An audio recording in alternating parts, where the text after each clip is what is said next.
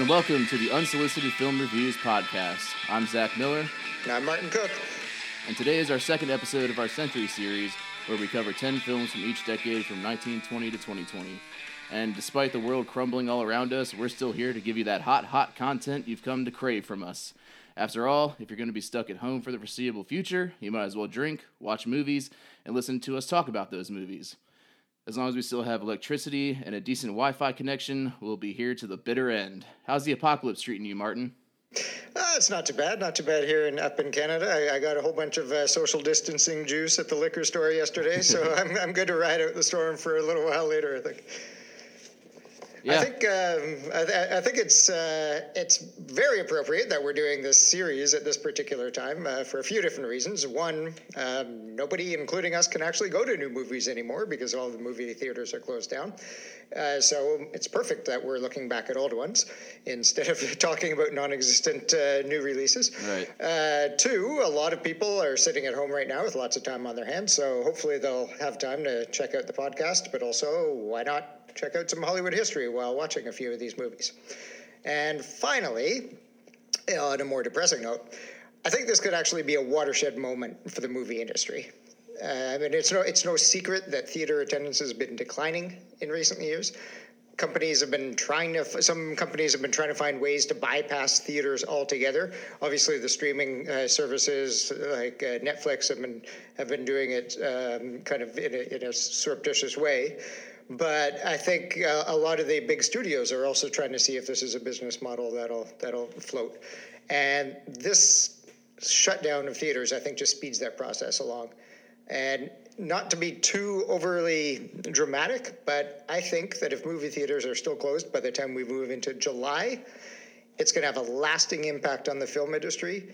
And I'm not sure how many theater chains will be able to survive. And I'm not just talking about lost revenue, but fundamentally changing the way the viewing behavior of the general public. I mean, sure, there might be a big surge once theaters are open again for a few months.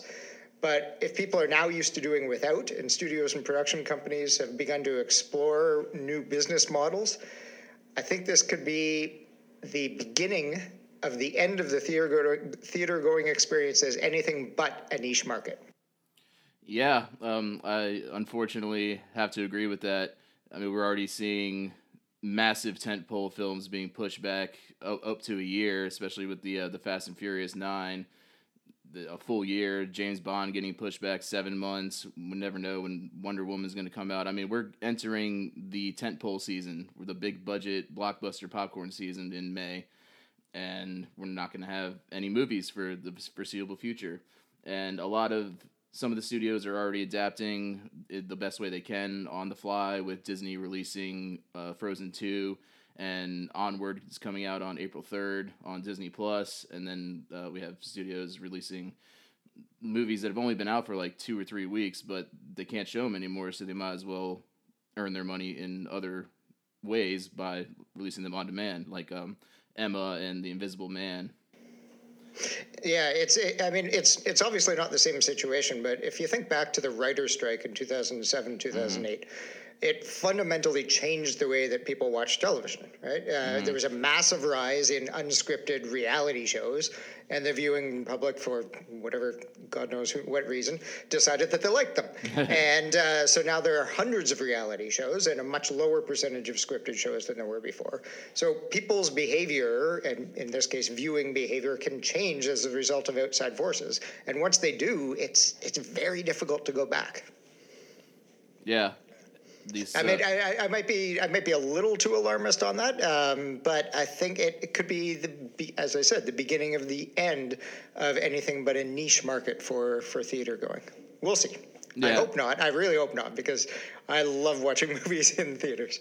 Yeah, I mean, it's a hard to replicate experience unless you live in a fucking mansion where you have a home theater in the basement and you can listen to it as loud as you want in your recliner, a la Quentin Tarantino or Steven Spielberg. But for the rest of us, that's where we go to get the full experience. And if you live in an apartment and you don't want neighbors calling the cops on you, you can't turn your sound bar all the way up, and it's where you go for the full sound, visual, immersive experience. Like I love going to see new movies in Dolby. Plus, it's it's an attraction, especially when a new Star Wars or like a new Pixar movie comes out. You know, you want to go see that and experience it with complete strangers just to see their reactions. Exactly. Yeah. And when I say niche market, I mean, it could be that niche is a pretty big, I mean, it could be only massive $200 million budget films, Yeah. which I guess is a little more than a niche. That's a big market. But that would mean a lot of different movies might just get to the point where they decide, no, we're not going to be putting it in theaters anymore. Yeah, and it sucks because we're kind of seeing a resurgence in independent film, especially when it comes to A24, the production studio.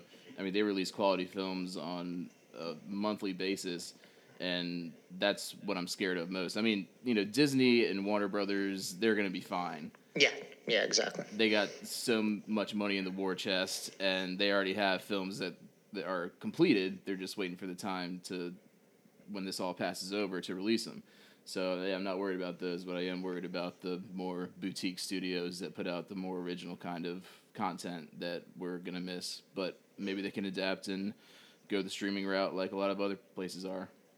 Yeah, and the theater chains, those are the ones that I think are really in danger right now. But who knows, maybe, things always adapt. Maybe the rules will change again, and we'll be back to how it was actually in the 20s and 30s when production companies and studios actually owned theaters as well. And so, Disney could put up a few of their own theaters in every major city to show their blockbusters or something like that.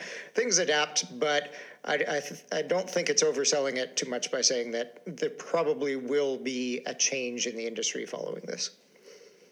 Yep, I agree. So let's go from depressing to depressing, because we're about to go into the Depression-era 30s with this episode, going 1930 to 1939. The reckless decadence of the Roaring Twenties has come to a crashing halt. The stock market's been decimated, people around the world are jobless and starving, the Dust Bowl cripples the American agricultural industry, fascism is on the rise in continental Europe, and the Great Depression is upon us. Wait, is this today's headline, or... But at least Americans are allowed to legally drink again, so it's not all bad. The hardest times make the greatest art, though. So what are we covering today, Martin?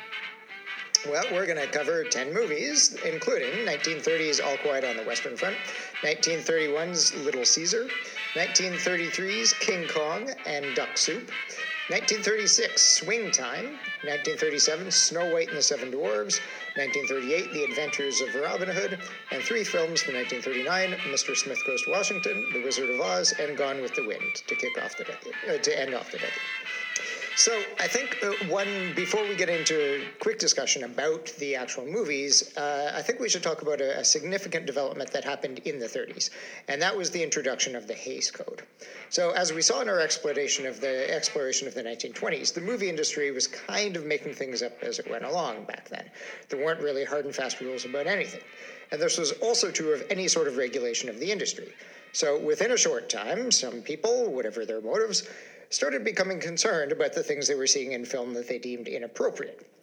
This wasn't helped by a number of high-profile scandals involving Hollywood celebrities, including charges of rape against star Fatty Arbuckle, that led much of the United States to believe that there was a moral deficiency in the film industry.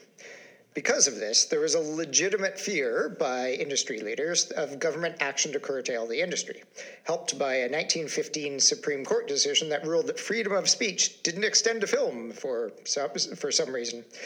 In fact, 37 states had already started to enact some sort of censorship legislation. So how did the film industry react? Well, they took a page out of baseball's playbook, which was dealing with its own crisis of confidence after the rigging of the 1919 World Series, and hired someone to help them self-regulate. In this case, it was a member of President Harding's cabinet, a man named Will Hays, who became the leader of self-regulation under an organization founded in 1922 called the Motion Picture Producers and Distributors of America. Working with a number of Catholic clergymen, in fact, including one by the name of Joseph Bream, who became famous as the sort of lead censor and enforcer for the organization, Hays developed a code of behavior for the industry by 1930. At first, it was voluntary and not very well enforced, but by 1934, every film had to be submitted to the MPPDA for approval and receive a certificate in order to be distributed. This code lasted into the 60s and completely dominated the content the movie industry produced in the intervening decades. It was finally replaced in 1968 by the MPAA film rating system that we know today, or at least a version of the rating system that we know today. So with this came a long list of shit that the movie industry could no longer do. There was a list of don'ts and be carefuls as proposed in 1927. These include, bear with me here, because they didn't like a lot of the stuff that the film industry was doing. Pointed profanity. This includes the words God, Lord, Jesus, Christ, unless they are used in the respectful, proper religious ceremonies. Hell, damn, God, and every other profane and vulgar expression. Yes, both God and Gad. Yeah, GAWD was also not allowed. Any actual or suggested nudity, so no silhouettes, any lecherous notice of any character in the picture, the illegal trafficking of drugs, any inference of sex perversion, white slavery, it was not allowed, but black slavery, totally fine. Relationships between the white and black races, also banned. Sex hygiene and venereal diseases could not be shown or mentioned. Scenes of childbirth, in fact or in silhouette. No children's sex organs, no ridicule of the clergy, and no willful offense to any race or creed. And I should point out, of course, when you say any inference of sex perversion for people in the late 1920s, early 1930s, that, of course, included any sort of reference to homosexuality. Yeah, of course. And there's also a list of things that they couldn't either satirize or condemn or insult in any way, and that includes the American flag. They couldn't comment on international relations. It couldn't show arson, the use of firearms, no theft, robbery, any kind of violent crime, no brutality. You can show murder, but not the technique of committing murder, because they were afraid that it would be like a how-to guide to murder, like murder for dummies. So definitely no blood spattering everywhere as people are being killed. Yep, no torture, no hangings or electrocution, no sympathy for criminals, which is why we saw, there was a time in the 20s and 30s where gangster films were the most popular, and everybody started to sympathize with the gangsters because they were doing the things that us law-abiding citizens could only dream about doing, and they thought that would lead to the moral degradation of society, so every criminal had to get their comeuppance in the end. No sedition, no cruelty to children or animals, no branding of people or animals, the sale of women. I don't know why that was a thing they had to point out, but no rape or attempted rape, no men and women in bed together, and that one of the most famous examples of that is in TV with I Love Lucy, where Ricky and Lucy were married with a kid, but they had to sleep in separate beds that were like 6 feet apart. No deliberate seduction of girls. You couldn't make fun of the institution of marriage. You couldn't show surgical operations, the use of drugs. You couldn't lambaste law enforcement, and the last one, excessive or lustful kissing, which is my favorite because a lot of directors, most notably Alfred Hitchcock, loved to get away with that. So, yeah, it's a very long list and basically encompasses anything that you'd want to do in film. Right. Some of it, obviously, probably came from a good place in terms of motivations, why people wanted to outlaw that kind of thing. Excessive cruelty and showing rape and things like that. I mean, aside from the obvious problems with censorship in general, those aren't in and of themselves problematic. But the problematic parts get in when you were talking about things like not being able to show relationships between people of different races, any sort of ban on any sort of homosexuality, any bans on, as you mentioned, ridicule of the clergy or of nations.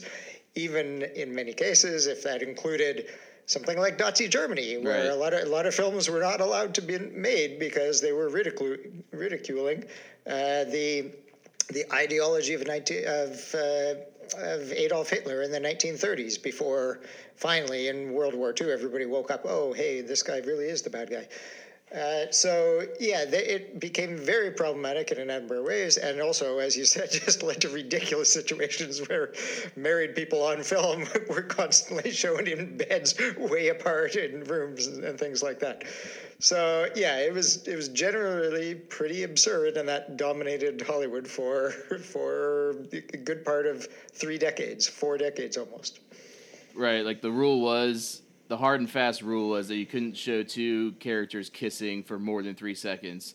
And as I said before, Alfred Hitchcock found a brilliant way around this rule in his 1946 film Notorious, where he had a 2.5 minute kissing scene, but they just broke off. They stopped kissing for a second every 3 seconds. So I mean, they were making out for almost 3 minutes, but they just had to part lips every 3 seconds to get around the Hays Code, and that just shows you how arbitrary and absurd this whole thing was.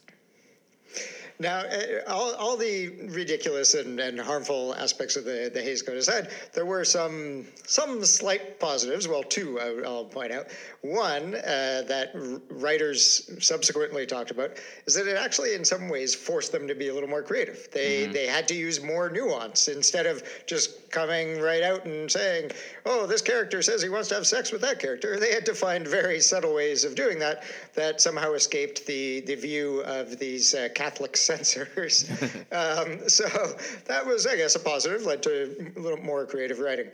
Another sort of in retrospect weird positive about this is one of the things that you mentioned in there was where was it? Cruelty to children or animals. And one of the negative consequences of the end of the Hays Code in the 60s was that was the avenue that the American Humane Society had to review films. Was through the MPPDA, and then when the Hays Code was removed and no longer in force, that unfortunately led to a vacuum, and for a good couple of decades, there was a lot of animal cruelty in film. Right. So that was one sort of unexpected negative aspect to the ending of the Hays Code in the 60s. Yeah, and I think the most explicit example of that I can think of right offhand was when Francis Ford Coppola killed a live bull, an actual live bull on the set of Apocalypse Now. And I was just thinking about that scene. Yeah, that's really hard to watch when you know that that's a real animal. Exactly. Yeah. So yeah, generally overall, a negative for Hollywood for 3 decades, and it came in right in the middle of this time period that we're talking about. A few small positives, but generally it was over reliance on censorship is not good for artistic expression. I think that's just sort of a general rule. Right. And this was massively overdone censorship for 3 decades in Hollywood. Right, so this got abandoned around the mid to late 60s, where people just started ignoring it, even though it was still in place. And it led to the rise of the Motion Picture Association of America, the MPAA, the slogan that you see at the bottom of every film ever made since the early 70s.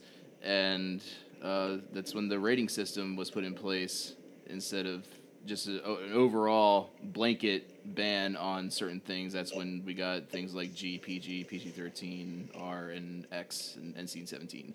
So it's a much better, much more effective way of censoring things. Well, it's not even really censoring. It's just letting people know what they're about to see. Which is allowing people to self-censor if they want to. Exactly. So now that we've discussed that and that big change that happened in the 1930s, let's dig into the movies. Zach, kick us off. All right, the first one is All Quiet on the Western Front, released by Universal Studios in 1930. It was number 54 on the original 1998 AFI Top 100 list, but it fell off the list completely in 2008, which I'm kind of disappointed with.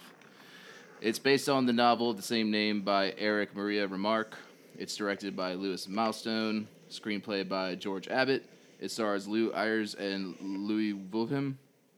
It's one of the first real anti-war films, and it's about how patriotic, vivacious, wide-eyed, doughy young men can become ruthless, disillusioned killing machines through propaganda and poor leadership.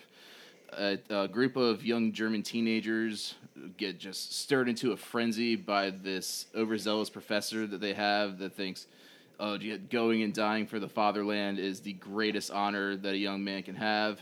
So they leave their small town lives behind to go fight for the fatherland in World War I, only to realize that war isn't all it's cracked up to be.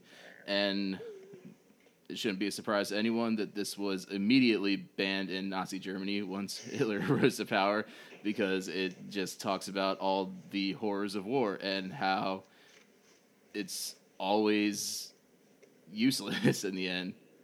So what'd you think of it?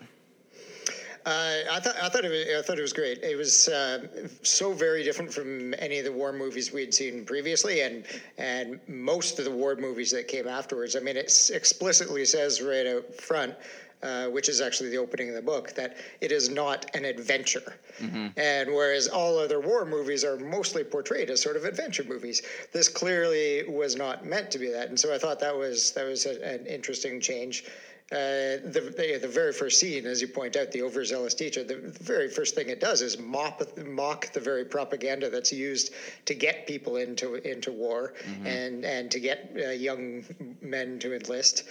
And so, yeah, it was so different from most war movies in that way that I liked it. There were a few.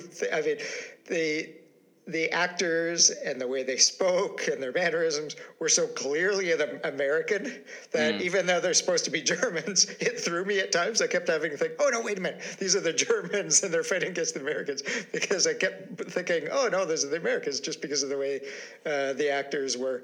So there were a few little things like that. I maybe also could have used a little bit more about the lives of these kids beforehand.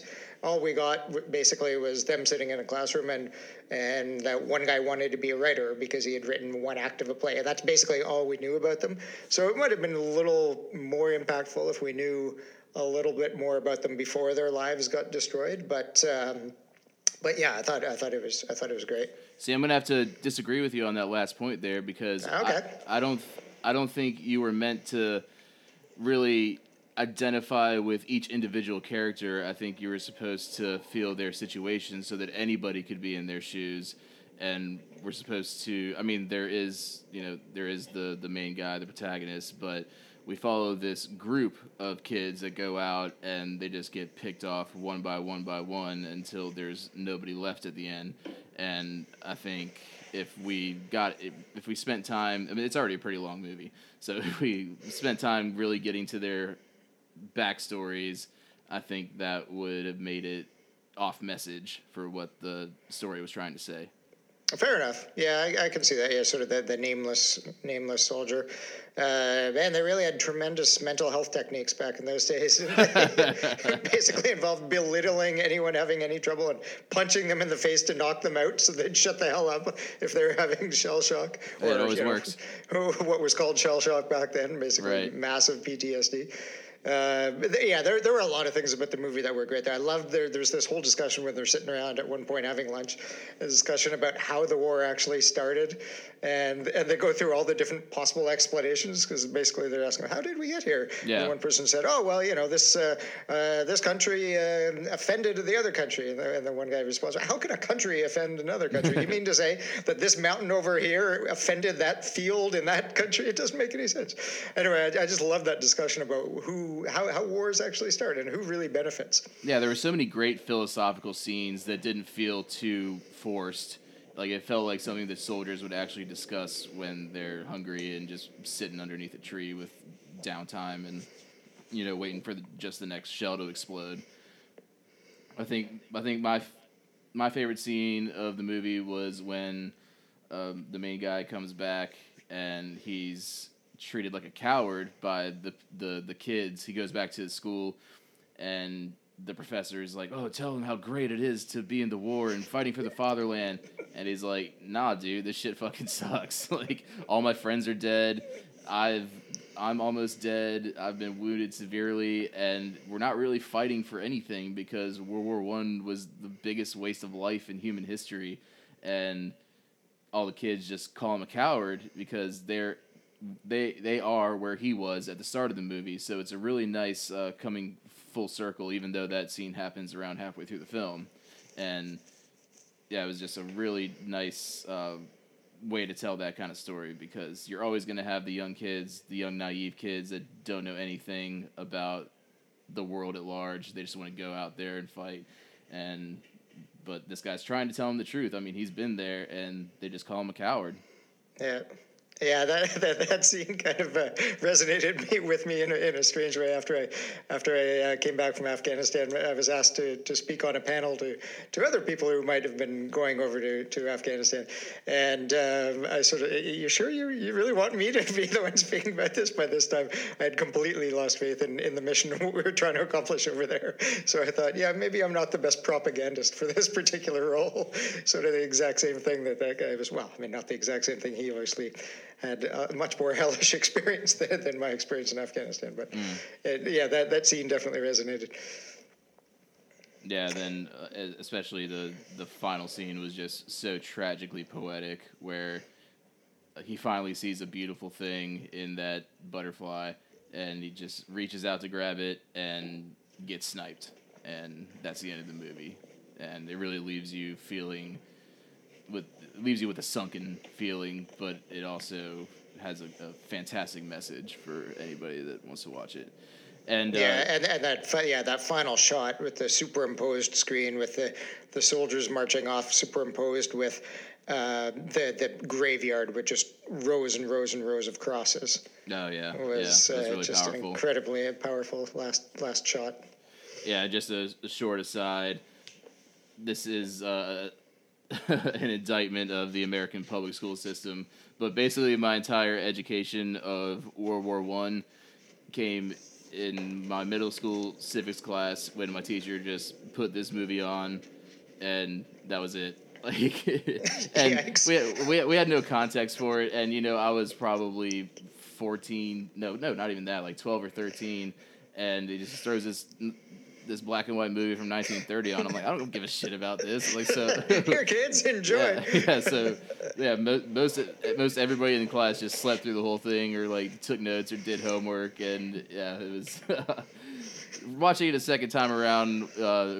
About 20. You got 20 a little more out of it this time. Yeah, definitely.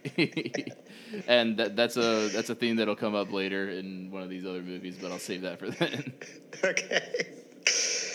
All right, let's move on then to Little Caesar in 1931. This is a pre-code because, as we said, the code started getting really enforced in 1934. It was a pre-code gangster movie by Warner Brothers that premiered January 25th, 1931. It is recognized as one of the first true gangster films. I mean, there were a few others around the same time, but it was one of the first big ones, and it remains incredibly influential. It's number 9 on AFI's greatest gangster films. Rico, the villain, is number 38 in the greatest villains list, and the line, "Mother of Mercy, is this the end of Rico?" is number 73 on the top 100 movie quotes list. It was nominated for Best Adapted Writing at the Academy Awards, and it was basically just a murderer's row of Hollywood heavyweights were involved in this production. The two producers were Hal B. Wallace and Daryl Zanuck. Wallace was a guy who was nominated 16 times for Best Picture as a producer, winning for Casablanca. Other films include The Adventures of Robin Hood and True Grit. Just a total aside, a funny or sad story about Casablanca. When it won, studio head Jack Warner got up to accept the award, even though Wallace produced it. And that led to Wallace leaving Warner Brothers a few months later. So don't screw over your producers or your talents. Wallace also won the Irving G. Thalberg Award twice, which is an honorary award, Oscar for producers, and also won the Cecil B. DeMille Award. Darryl Zanuck, the other producer, was nominated twice for Best Picture, winning for All About Eve in 1951. He also won the Irving G. Thalberg Award 3 times, including the inaugural award. He left Warner Brothers in 1933 and founded 20th Century Pictures, which later bought Fox Studios and became 20th Century Fox, as we know it. His son, Richard Zanuck, was also a famous producer in his own right, helping to launch Spielberg's career as a producer on Jaws and winning an Academy Award for Driving Miss Daisy. The director, Mervyn LeRoy, was nominated for an Academy Award once as a director, also won 2 honorary Academy Awards, including, yes, the Irving G. Thalberg Award. Now, I keep saying this, but only 38 people in the history of Hollywood have ever won this damn thing, so it's actually a pretty big deal, and 3 of the people who won it, for a combined 6 times, were involved in this movie. Anyway, director LeRoy went on to become head of production at MGM, where he was responsible for the decision to greenlight The Wizard of Oz, which we'll talk about a little later on in this podcast. The main star of this movie was Edward G. Robinson, became one of the biggest stars of the 30s and 40s, and this is the movie that really kickstarted his career. He ended up later in life getting an honorary Academy Award 2 months after he died. Basically, the Academy's way of saying, oh man, we really screwed up there that we never gave him one. So, what's the story of this movie? It's the story of 2 friends who are low-level criminals, Rico and Joe.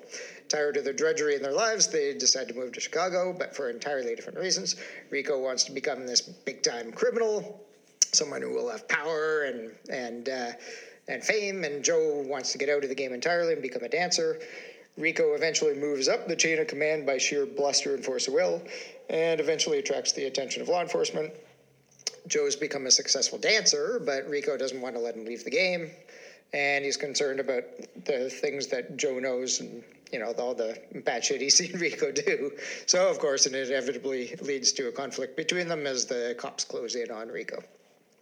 What did you think? Well, before I get into that, you said it was best adapted story. Was this based on a novel? I didn't do the background research on this one.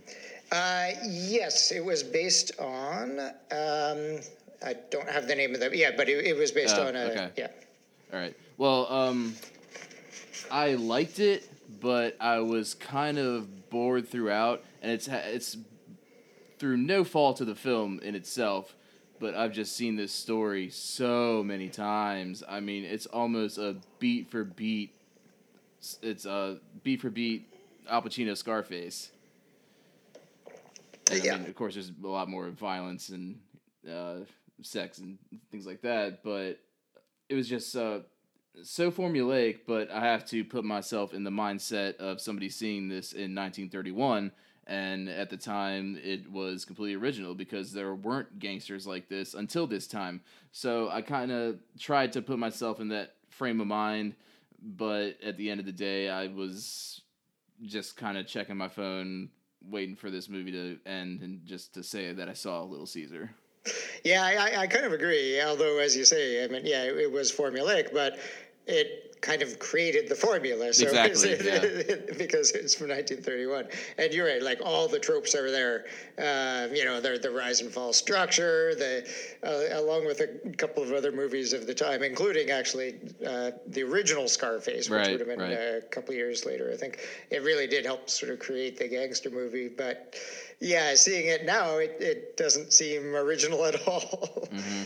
Mm-hmm. But the character, the one thing that I did like about the character of Rico, he is just so single-minded and tough, and just the way he sort of gets through everything. You can almost see why censors would worry about a movie like that sort of glamorizing the criminal, right? Yeah. I mean, I love the scene where I think my favorite scene in the whole movie is when the rival gang attempts to kill Rico in a drive-by, and he gets shot in the arm, and all he does is sort of slump down a little bit and then yell back at them, "Fine shot you are!" Because they missed him and they didn't kill him. That's just great. Yeah, the friendship between Rico and the other character, Joe, of course, yeah. The friendship between Rico and Joe almost came off as a little homosexual. Apparently, actually, when I was doing research, I found out that it was based on a book, because the guy who wrote the book actually wrote a letter to Warner Brothers complaining about that. Complaining that they had turned his character into a homosexual. And so you're right. It definitely seems like you weren't the only one who got those sort of undertones. Whether or not that was intended, I don't know. But it's certainly been pointed out. Because the whole time Rico is like, women, what are they good for? Yep. And blah, blah, blah. And on one side, you could see somebody just being like, oh, it's distracting me from my main goal of making as much money as I possibly can and achieving all the power that I possibly can. So I don't want any distractions. But on the other avenue, I mean, he was really into Joe. Like, he was really into him. Yeah. So it's definitely possible that those undertones were intended. And that'd be a nice little nuance for his character if that were true, because exactly if they'd been able to, because even though it was pre-code, it was still obviously socially accepted behavior at that time. It wouldn't have been able to really lean into that if they had. You're right, that would have made him much more interesting. Yeah, because so many people that are repressed like that tend to lash out in violent ways. So that would have been, that adds a little bit of nuance to the character that was really lacking nuance because he was so one-dimensional. Yeah, because obviously, nobody in the 1930s could have been open, so they would have had to repress that. I did love. I like the opening. The concluding scene as well. I love that when the cops finally track him down, he's actually hiding behind a massive billboard of Joe. Yeah. Of Joe, who was there with his dancing partner for their dancing show. I thought that was kind of cool. Yeah, and I did like he had. I mean, pride comes before the fall, and there's no better example than this, because he could have gotten away scot-free because he was just living in that flop house. But when he saw the headlines that called Rico a coward, he had to actually phone up the police officer and say, I'm coming for you, which is the dumbest fucking move you could possibly make, and that ultimately leads to his death. So, next up we have King Kong. It's released by Radio Pictures, which would eventually become known as RKO, which released some of the best movies of the 30s and 40s. It was directed by Marion C. Cooper and Ernest B. Schudsack, written by James Creelman and Ruth Rose, and it stars Fay Wray, Robert Armstrong, Bruce Cabot, and Kong, the eighth wonder of the world.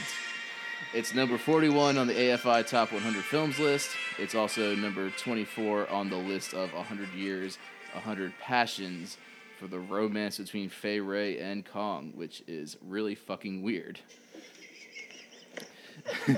It tells the story of an extremely overzealous and reckless director who will stop at literally nothing to capture the most exotic animals on the most remote locations and commit them to film. He basically kidnaps a homeless girl, Fay Wray, and puts her on a boat to some unknown island. There they find a tribe of ancient peoples who regularly sacrifice their women to Kong, a gigantic gorilla-type creature. There are battles, monster fights, dinosaurs, and casualties galore. They manage to bring Kong back to New York, only to see him wreak havoc on the city. This is also banned in Nazi Germany, although it was reported to be one of Hitler's favorite films. Go figure. Really? It was banned in Nazi Germany. And I had the pleasure of seeing a special screening of this on in AMC right before all the theaters shut down. So that might be the last movie I ever get to see in theaters. Hopefully not, but we'll see. Right now, it's looking like it's the last movie I get to see in theaters for a long time. But that said, if it all comes to shit and King Kong's the last movie I saw in theaters, it's the first time it was released in theaters in over 60 years, which is really cool.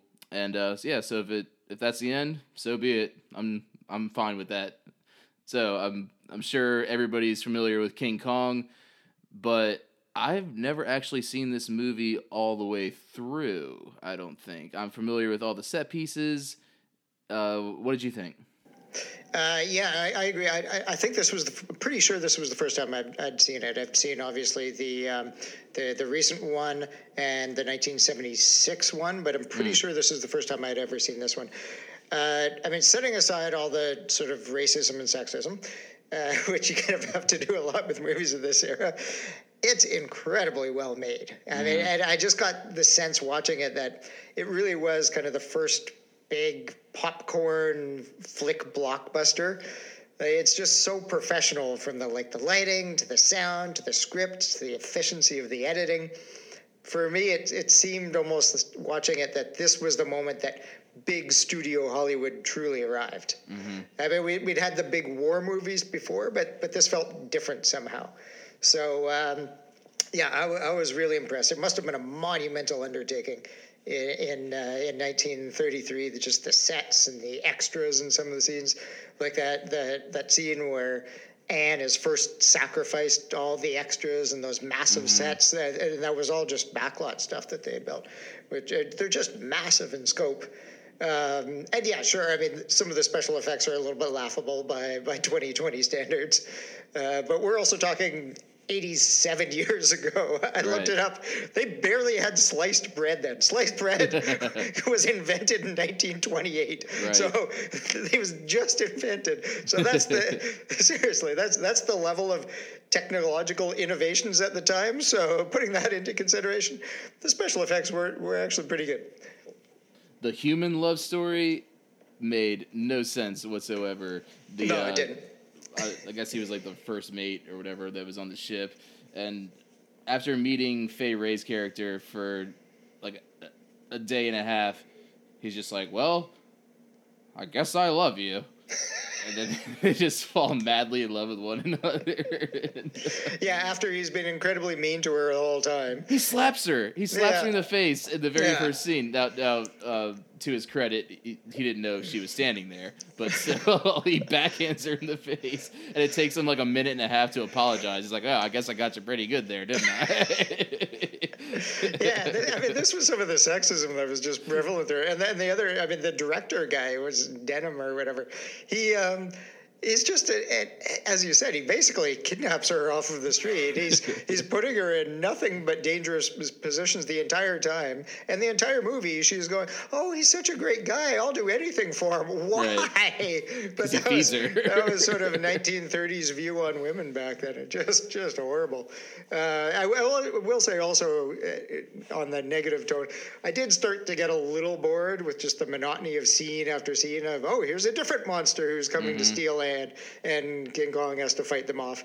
So the story bogged down a little bit in the middle to the end section when they're still on the island. But I will stand by my initial impression that it was just, story aside, and as I said, racism and sexism aside, it was just an incredibly well-made movie for 1933.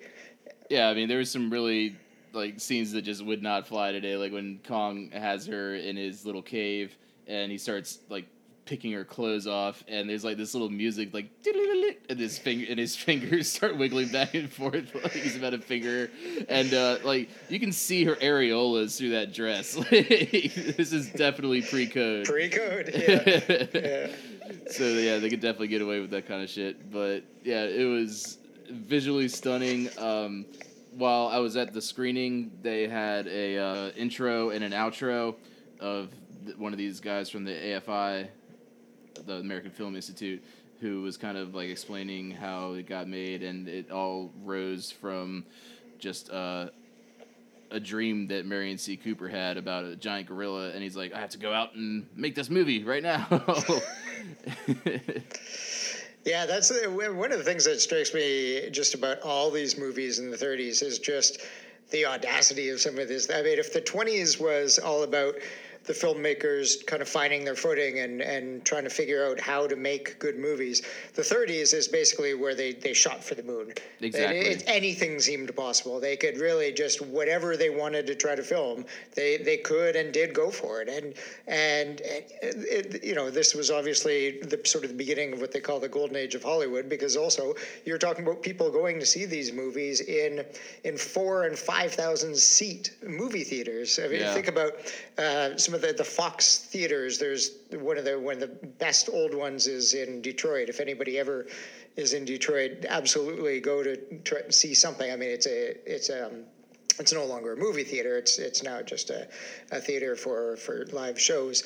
But it's a 5,000 seat, incredibly ornate, unbelievable. Even just look up pictures online. It's unbelievable. And this was the kind of thing that people were going to see movies in. And so you can imagine that for these Hollywood filmmakers, it seemed like the sky was the limit in the 30s. And that was for me the sort of hallmark of this decade of filmmaking. And King Kong is obviously one of those movies that stands out in that way. Yeah, and I found myself really rooting for Kong, even though I knew how the movie was going to end, obviously. Like, the humans in this movie fucking suck. Oh, they're horrible. Like, yeah. Like, they see a Stegosaurus, and rather than be like, oh, this is a magnificent beast. Just kill it. Yeah, for no reason. It wasn't even charging at them. Yeah, they just start shooting at it. Yeah, instead of, oh, wow, here's a whole new species that hasn't existed on Earth in a while. Yeah, let's just kill it. Oh, and then they keep shooting it, even if it's like, even when it's having its like death rattle. They're like, oh, he's not gone yet. Let me put another one in his eye. Yeah, it's definitely that Simpsons meme. Stop, he's already dead. Exactly. Yeah, just the how expressive they were able to make Kong, and when they were firing at him when he was on top of the Empire State Building, it was I really felt bad for the dude. Like, he didn't want to be there. Exactly. Yeah. Like, yeah, he eats people and throws this one random chick out of a building because she's not blonde, but although he didn't ever really eat people, he would just, as he'd grab people, stick them in his mouth for a little while to, I guess, just to prove he could do it, and then rip them and throw them on the ground again. Yeah, he just wants to see how they taste. Yeah. How about this one? No, a little underdone. Yeah. Teriyaki sauce. No, it's ridiculous. But yeah, I was definitely impressed, and I'm glad I actually got to see it in theaters. Yeah, I'm sure that must have been a great experience. All right, well, let's move on to another 1933 movie, Duck Soup. Your Excellency, I thought you left. Oh, no, I don't leave. But I saw you with my own eyes. Well, who are you going to believe, me or your own eyes? This was the Marx Brothers' fifth feature film, released on November 17th, 1933. It is number 5 on AFI's Top 100 Laughs list, number 85 on the first 100 movies list, and then got upgraded to number 60 on the 10th anniversary list. So unlike the All Quiet on the Western Front, this one moved up instead of getting bumped off. And that actually reflects its status as a movie whose reputation has grown over time. When it first came out, it wasn't actually as well received as some of their previous movies like Animal Crackers, Monkey Business, or Horse Feathers. Obviously, they had quite the zoological theme to their titles. So, who were the Marx Brothers? Well, they were a comedy group of 5 brothers. Chico, Harpo, Groucho, Gummo, and Zeppo were their stage names, although Gummo had stopped performing by the time of Duck Soup, and this would be Zeppo's last movie. So the 3 main brothers, Chico, Harpo, and Groucho, were the oldest 3. Their mother came from a family of performers, and the brothers eventually formed a comedy troupe where their stage shows became increasingly popular at the perfect time, just at the advent of talkies. They signed a deal with Paramount, and they were the biggest name in comedy early on in the talkie era. Eventually, they went their separate ways, but all were fairly successful in various endeavors. They were and continue to be extremely influential for generations of comedians and filmmakers, from Woody Allen to Monty Python to even Judd Apatow. Just so many people look back and say that the Marx Brothers were a massive inspiration. So, Duck Soup. The story of Duck Soup is ridiculous. The country of Fredonia is in financial trouble. Their main benefactor, Mrs. Teasdale, will only foot the bill if Rufus T. Firefly, played by Groucho, is named the new leader. At the same time, Ambassador Trentino of neighboring Sylvania is trying to scheme to take over Fredonia by marrying Teasdale. Firefly keeps getting in the way, insults are exchanged, and eventually the countries go to war. That's basically the plot. What did you think? I thought it was hilarious. I've never seen a Marx Brothers movie. You know, I always the extent of my Marx Brothers knowledge was just those little things you get as a kid with the glasses and the nose and the mustache. I don't even know if kids do that anymore. Or the line from Indiana Jones and the Last Crusade when Sean Connery has his special book with all the stuff about the Grail, and when Harrison Ford screws up and it gets taken back to the Nazis, Sean Connery's character goes, "I should have mailed it to the Marx Brothers." Sorry, I always think of the Marx Brothers, that line whenever I hear the Marx Brothers. Continue.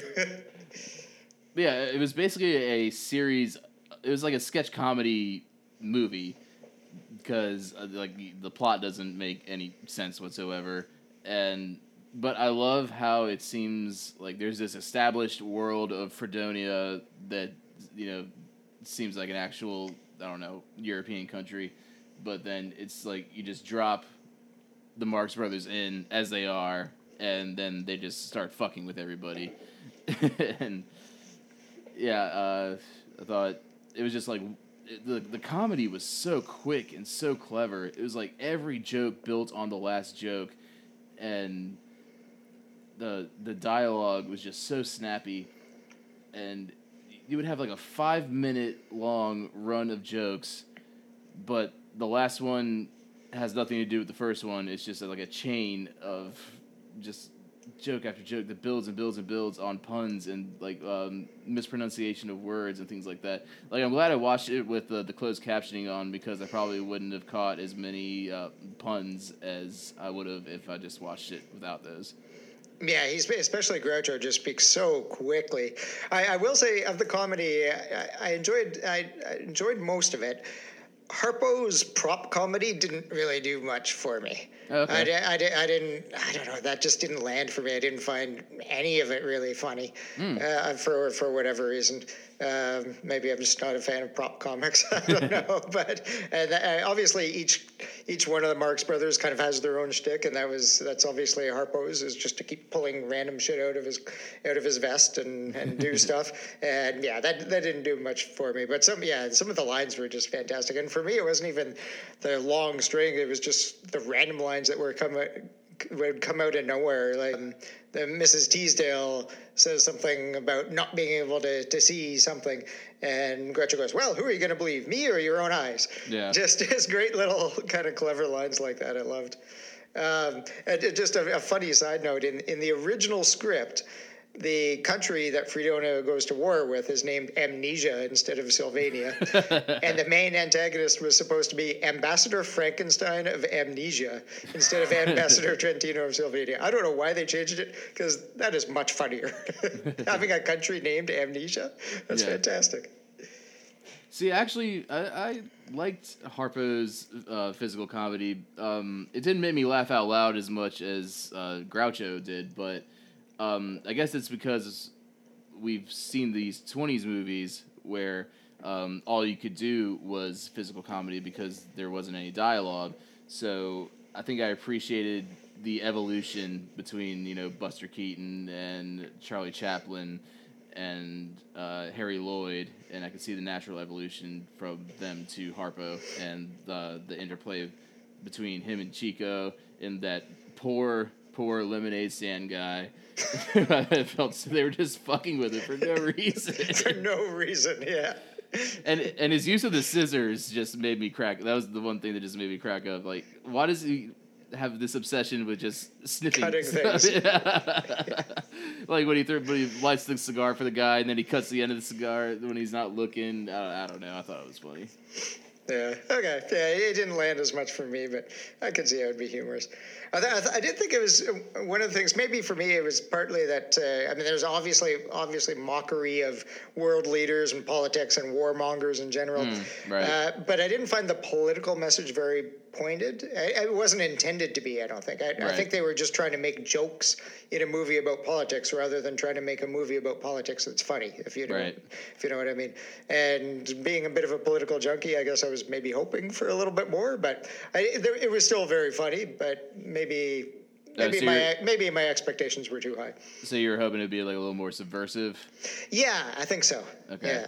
Yeah, see, I didn't really have any expectations because I always just thought they were going to do slapstick, and that's kind of what they did. And everything that Groucho said just kind of added to that. And who played Teasdale? Oh, Margaret Dumont, I thought was an excellent straight woman through the whole thing. Yeah. like to keep a straight face while Groucho is just calling her fat left and right, even though you got to wonder how many takes they would have had to do stuff like that. Yeah.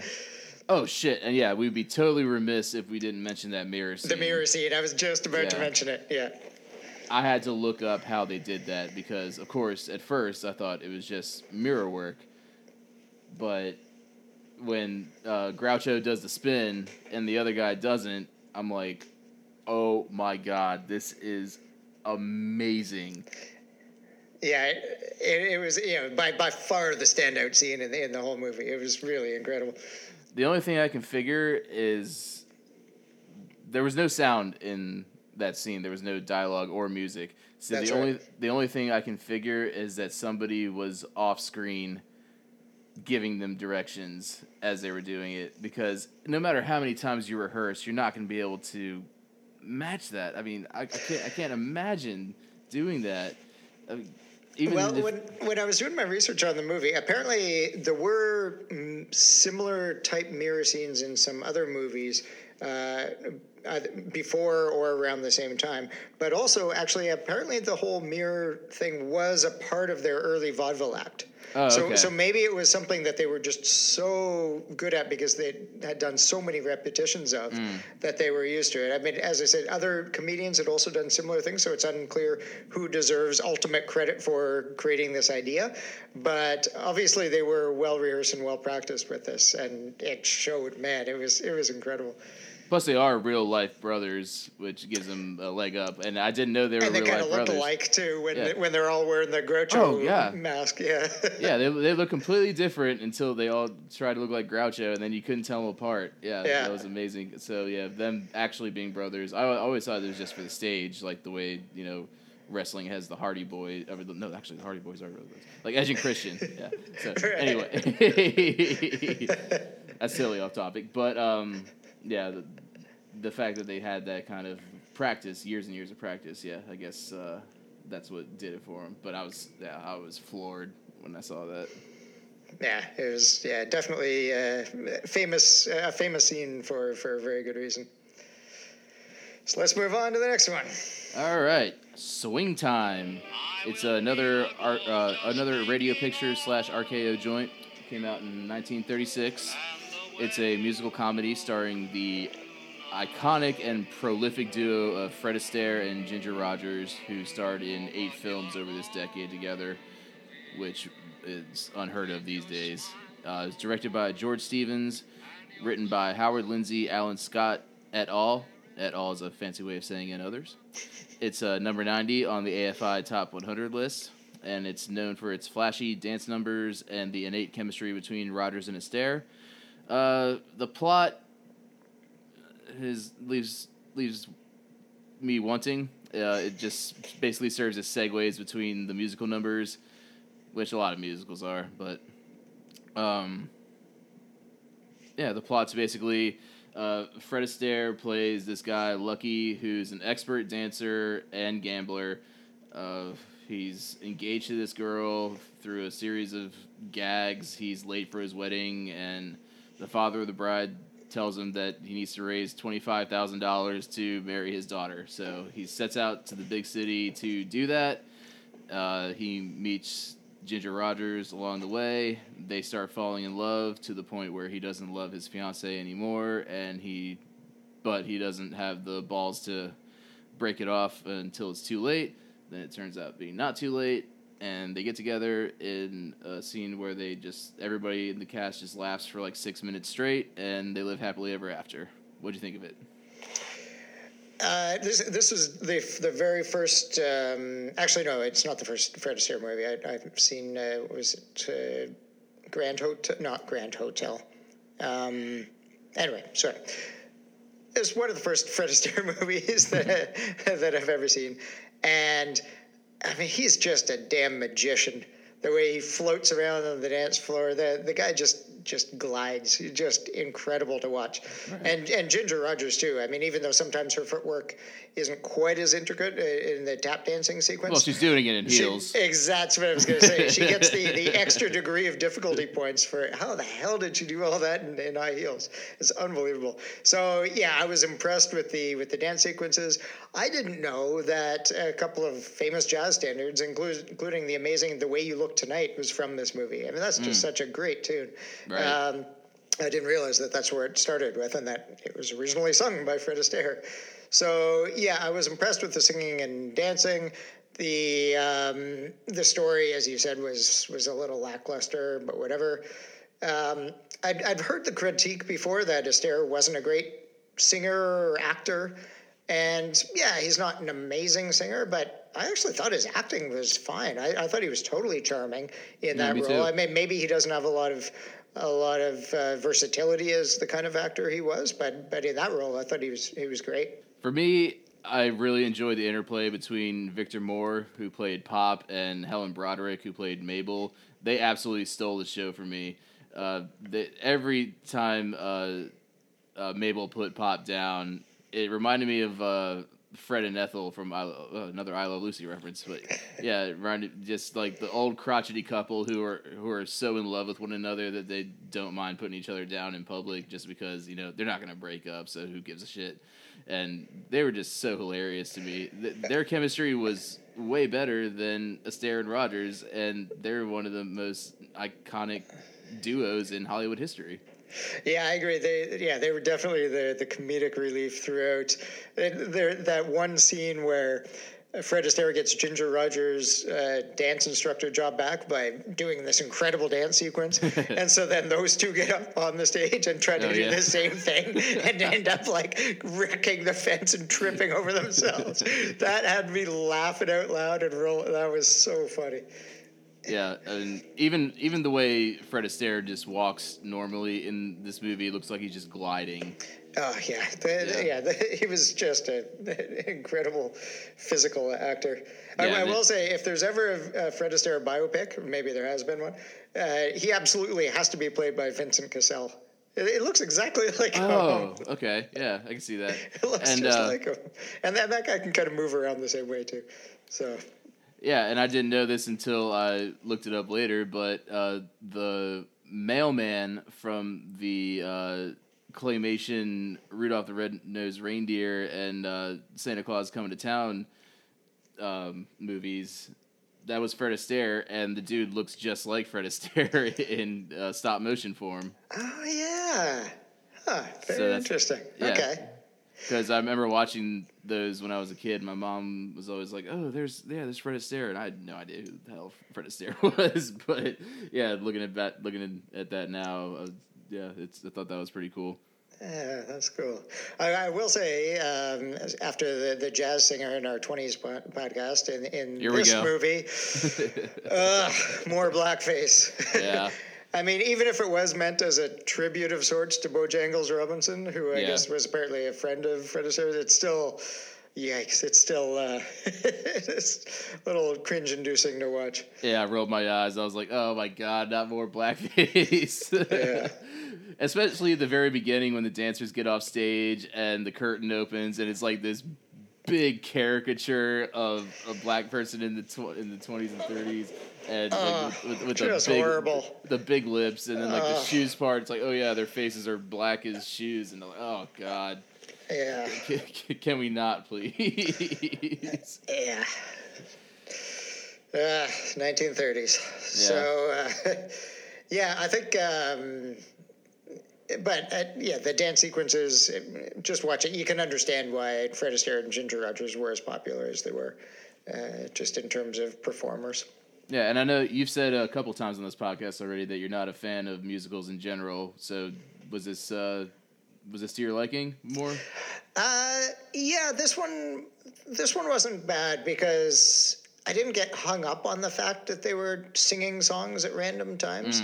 It kind of seemed to fit. Right. I think my main problem with musicals is that it just seems so artificial in random places that people just start singing for no apparent reason when there's no real need to. But in this case, I mean, it's a movie about these singers and dancers, so it kind of fit in a way. So it didn't jar me in this movie as it does in some other musicals. All right, cool. So we're gonna turn to you by the time this Century series is over, maybe. We'll see. Apologies for the interruption, and thanks for listening so far. As it turns out, the bandwidth on our site simply ain't big enough to hold this podcast down. To listen to the second half of our podcast on the 1930s, simply click the link located below the one you clicked to listen to this. We apologize for any inconvenience this may cause you or your family. See y'all on Side B.